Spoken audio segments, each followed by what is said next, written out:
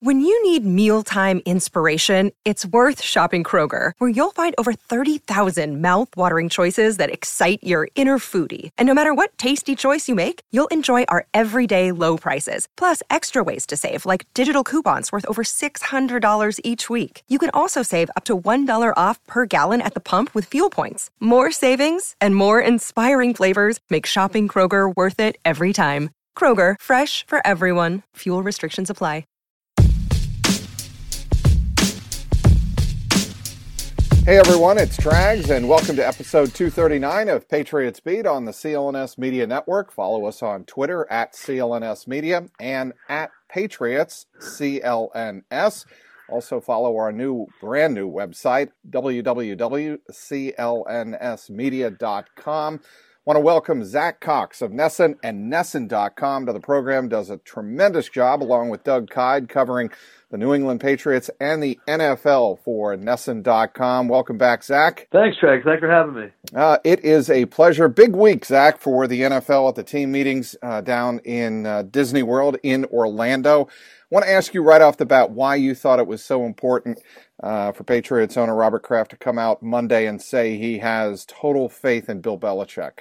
Well, I think it's kind of something that everybody, I guess, kind of assumes, but with the kind of the events that transpired this season, with all the reports of tension and even Robert Kraft coming out and saying that there has been tension between himself and Bill Belichick and Tom Brady, I think it definitely was important for him to just kind of come out and put his full support behind Bill Belichick, especially as it pertained to this Malcolm Butler situation. I thought those were probably the most telling comments of his entire chat, basically saying, I might not agree with the sounds like he actually didn't agree with the decision from a Patriots fan perspective, but saying the fact that he still has the faith in Bill Belichick to do what he's done here for so long kind of is a good indication that they're still kind of on the same page, I guess you could say. You know what I think is interesting, Zach? There are times when Robert Kraft, the owner, becomes Robert Kraft, the fan. You alluded to it, and I thought one of those times happened right after Deflategate broke, after the 2014 AFC Championship. You'll recall that Bill Belichick had the Mona Lisa Vito press conference that Saturday, pretty surreal at Gillette Stadium. And then we thought, well, maybe the story's going to go away and settle down a little bit. The moment Robert Kraft got off that plane and went to the podium, it all changed. And I thought that was Robert Kraft kind of appealing to the fan base that, and throughout the whole, Tom Brady saga, is he suspended? Is he not? Is the appeal going to go through? Is it not? Obviously, he wound up serving a 4-game suspension. But Robert Kraft has always been so sensitive, Zach, to the perception of the fan. Do you agree? No, I agree. And I think it comes from the fact that he was a fan and he is a fan. I mean, he's not the kind of some out-of-town billionaire who comes in and buys a team because he thinks it'll be fun to buy a team. I mean, he always likes to say, he was sitting in the bleachers back in the 70s and 80s before he bought this team. So I think there still is that passion there. I think it might even get him in a little bit of trouble at times. I think the way he handled the immediate aftermath of Deflategate breaking probably didn't do his team many favors, I guess, in the eyes of the league. But yeah, I mean, he's definitely coming. I think he approaches everything from a fan's perspective, while also kind of, as he alluded to, saying that sometimes when you're the boss, you have to be the boss. Well, and the other thing is you have to entrust in your managers, whether it's your head football coach of your NFL franchise or the manager running Patriot Place and all of the businesses within that conglomeration. You have to make sure that that they are running as much of a profit or as close to it as possible. And he has the same expectations for everybody in the Kraft empire. And I thought, putting Bill Belichick in with everybody else was, I thought, an interesting take and an interesting perspective from his point of view anyway. Yeah, no, I would agree with that. And I mean, when you're the big boss, you have to be able to kind of delegate tasks below you. And it's different. Yeah, like you said, it's a little bit of a, you don't usually think of the coach-owner dynamic in that way, but it really kind of is what it is. I mean, Belichick is a manager under the kind of, I guess, CEO in Robert Kraft, and he's someone that he still has tremendous faith in for good reason. I mean, even after his handling of the Super Bowl, which I know most people probably didn't agree with, it does seem like he still has the support of his owner, at least. What do you think happened in the postseason meeting between Brady, Belichick, and Kraft, Zach? I have no idea. Honestly, take a guess. Give me a guess. Play, give us a little bit of an entertainment perspective, and be a little bit creative here, and be a fly on the wall, and pretend to know what might have happened anyway. Man, I don't know, Jack. It's so hard to because both Belichick and Brady, especially, they're so private in their public dealings, I guess I could say. I mean, when they talk to us, the media members, you know that they're not giving 100% of exactly what they mean and exactly what they're saying on the inside. Not that they're coming out and outright lying, but we really don't know what's going on in these guys' heads a lot, and we haven't heard from any of the three parties involved exactly what did go down in this meeting, other than the fact that the meeting actually took place. I would guess that it was probably kind of boring. I mean, to me, I'm imagining it as them all coming together and being like, "Hey, this end of the last season was pretty crazy. I know we had a lot of this kind of a lot of these reports, a lot of these rumors of unrest. Some of them are true, but let's move on from it." Maybe they just stood there and screamed at each other for 10 minutes, but that did not I don't know. I would be very... Yeah, I can almost assure you, Zach, that did not happen. I think that would be one of the more far-fetched possibilities. But I don't know. I would be interested to hear, and I don't think we really will, but I'd be interested to hear exactly some more specifics of exactly what's discussed in this meeting. All right. Let me ask you a different take on that same subject.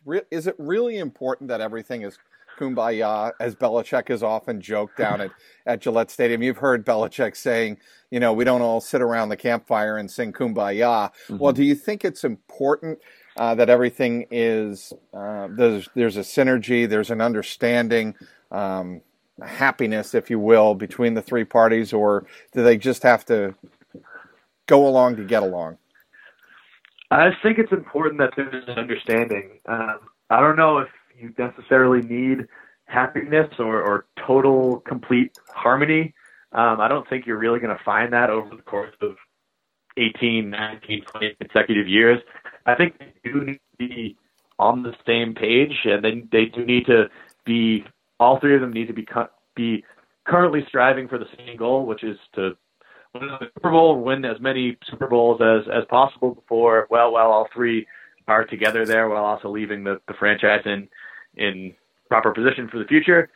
I don't know. I think they're still on that same page. I think they're all competitive enough where they'll be able to kind of put aside their whatever differences they may have over Alex Guerrero or over Jimmy Garoppolo or any of these factors. I think that they all want to win badly enough that they're willing to kind of put those to the side. But yeah, I don't think they don't need to be best friends, but they need to have a good working relationship. And I think they still do. I mean, until I hear some more concrete reporting otherwise, then yeah, I'd say that they're still on okay footing. We're talking with Zach Cox, the Patriots beat writer for NESN.com and NESN as well. Hey, everybody. I want to tell you about a new wellness brand for men. It's called Hims. 66% of men lose their hair by the age of 35. That's right, the age of 35. Thing is, when you start to notice hair loss, it's not too late. I have friends in and outside the sports media business, and they can certainly attest to this. It's easier to keep the hair you have now than replace your hair that you've lost. Is it that hairline slowly starting to move backwards? Any bald spots yet? How will you feel if a year from now it's business as usual up there? Do you want a bald spot to pop up, or do you want to do something about it first? Here's a solution. Go to forhims.com. It's a one-stop shop for hair loss, skin care, sexual wellness for men. Thanks to science, baldness, guys, can now be optional. Hims connects you with real doctors and medical-grade solutions to treat hair loss, well-known generic equivalents to name-brand prescriptions to help you keep your hair. There's no waiting room, no awkward doctor visits, and you save hours just by going to forhims.com. hims.com. It's so easy. Answer just a few quick questions, and a doctor will review and prescribe you your products, which are shipped directly to your door. Order now. My listeners get a trial month of Hims for just $5 today, right now, while supplies last. See the website for full details. This would cost hundreds if you went to the doctor or a pharmacy. Go to forhims.com/trags. That's forhims.com/trags, TRAGS, forhims.com/trags. Speaking with Zach Cox, Patriots beat writer for NESN.com. All right, we spent the first half of this pod talking about Bill Belichick and Robert Kraft, and I thought it was interesting on Tuesday, the morning breakfast, sans the orange juice for Bill Belichick. He did it standing up this time. Jeff Howe of the Boston Herald asked Bill Belichick about roster building. Belichick says, while obviously being concerned about the upcoming season, he's keeping a long-term view on things in terms of personnel. Zach, I thought this was pretty fascinating. He's not just putting all of his eggs in one basket for those thinking, he's 1 year and done or even 2 years and done. He's keeping the cupboard full for his successor. What do you make of that answer he gave Jeff Howe? I guess it just kind of relates back to what I said earlier. I think that I don't know how much longer Bill Belichick wants to coach. I really don't have a good sense of that at all. I mean, he could retire after this coming season, or he could coach for 10 more years. I wouldn't really be surprised with either. I think he wants to leave this franchise in a good spot, in a good standing, when he does end up leaving this job. And honestly, I think he doesn't actually know when he wants it. I just don't think it's his personality as a coach to kind of load up on 1 year and say, hey, we might suck in 3 years, but maybe we'll win this year. I know that's kind of what a lot of people thought. That's sort of what it looked like they were doing last off season when they kind of went out and made all those high profile moves. Now it seems like they're kind of back to their normal standards. So I just think this is the way Bill Belichick operates. He's always kind of on. He's looking at this season, but he's also looking at the longer view. And I also thought it was interesting. I think it might have been another question from Jeff there about how the CBA makes drafting these young players and kind of relying on rookies so much more difficult in the modern NFL, because especially with guys like offensive linemen and defensive linemen, you really don't have much. They can't hit much. They can only hit at 20 practices the entire season. Correct. And it's so hard to develop players like that, especially guys coming from the college game where a lot of these linemen and a lot of these linemen and tight ends and positions like that are basically playing completely different positions in college.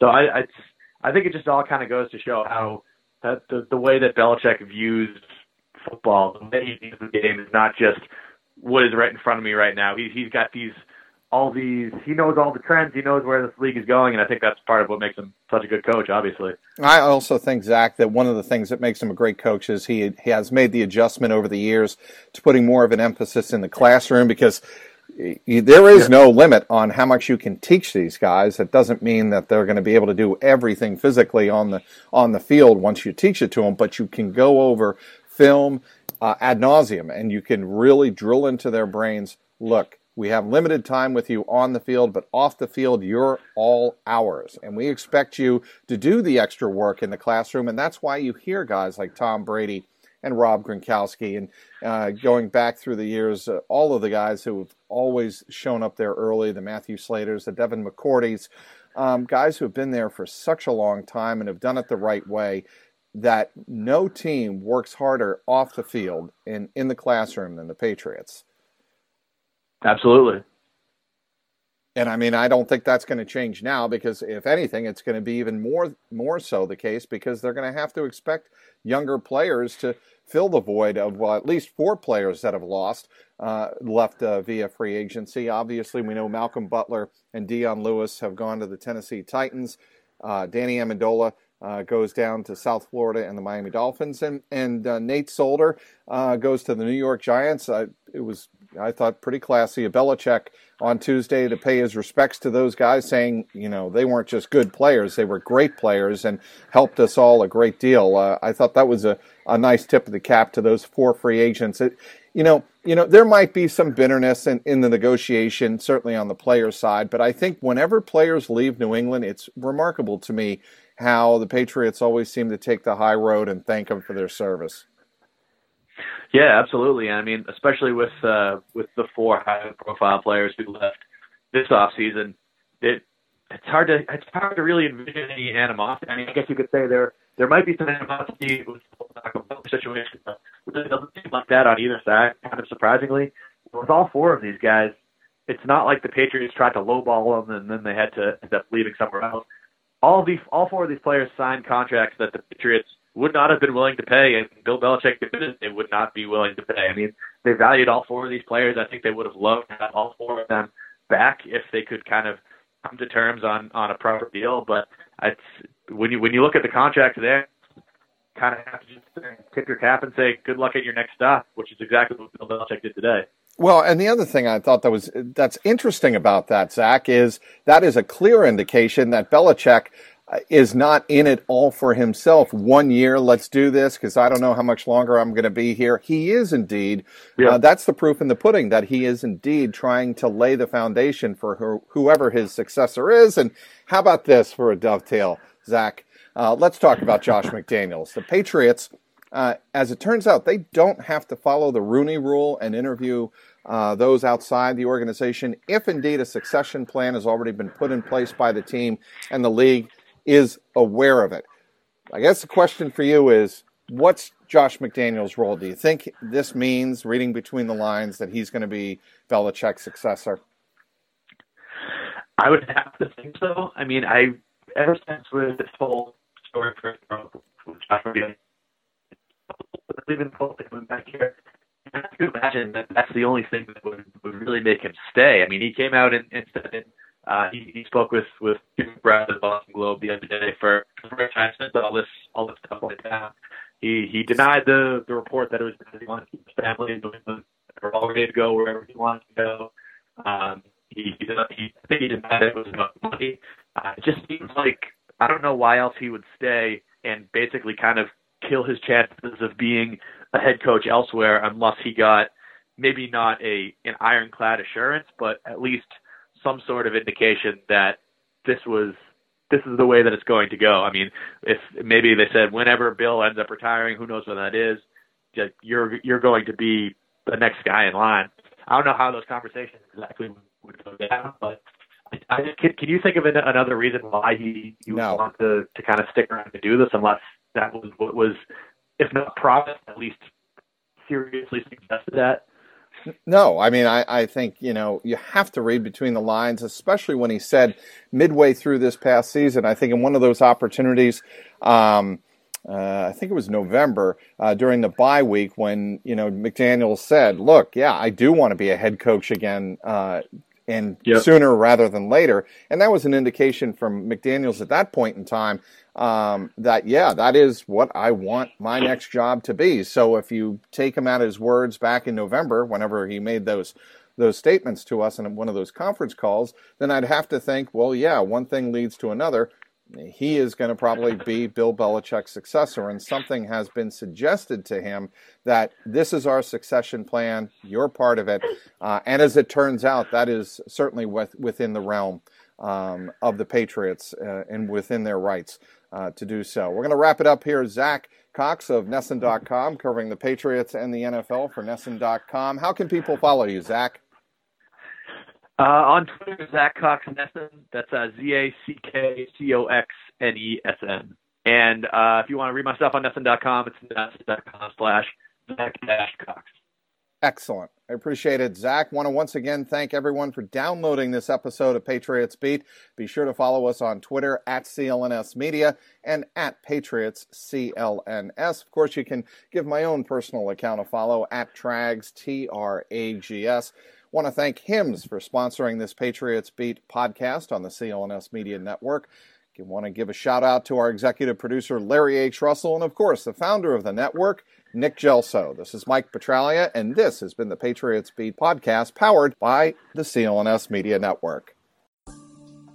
What's going on, Pats Nation? This is Marvin Zahn of the CLNS Media Network, and I'm here to tell you right now to check out the CLNS Media New England Patriots postgame show hosted by myself and my co-host, Mr. Mike Nice. And live on CLNS Radio immediately after every single Pats game. Call in at 929-477-2386 toll-free to get your voice heard and contribute to the host breakdown and analysis of the latest Patriots contest. We also got the stars and sorries of the day, Twitter posts for the plays of the game, and everything else that is going on with the 5-time Super Bowl champion.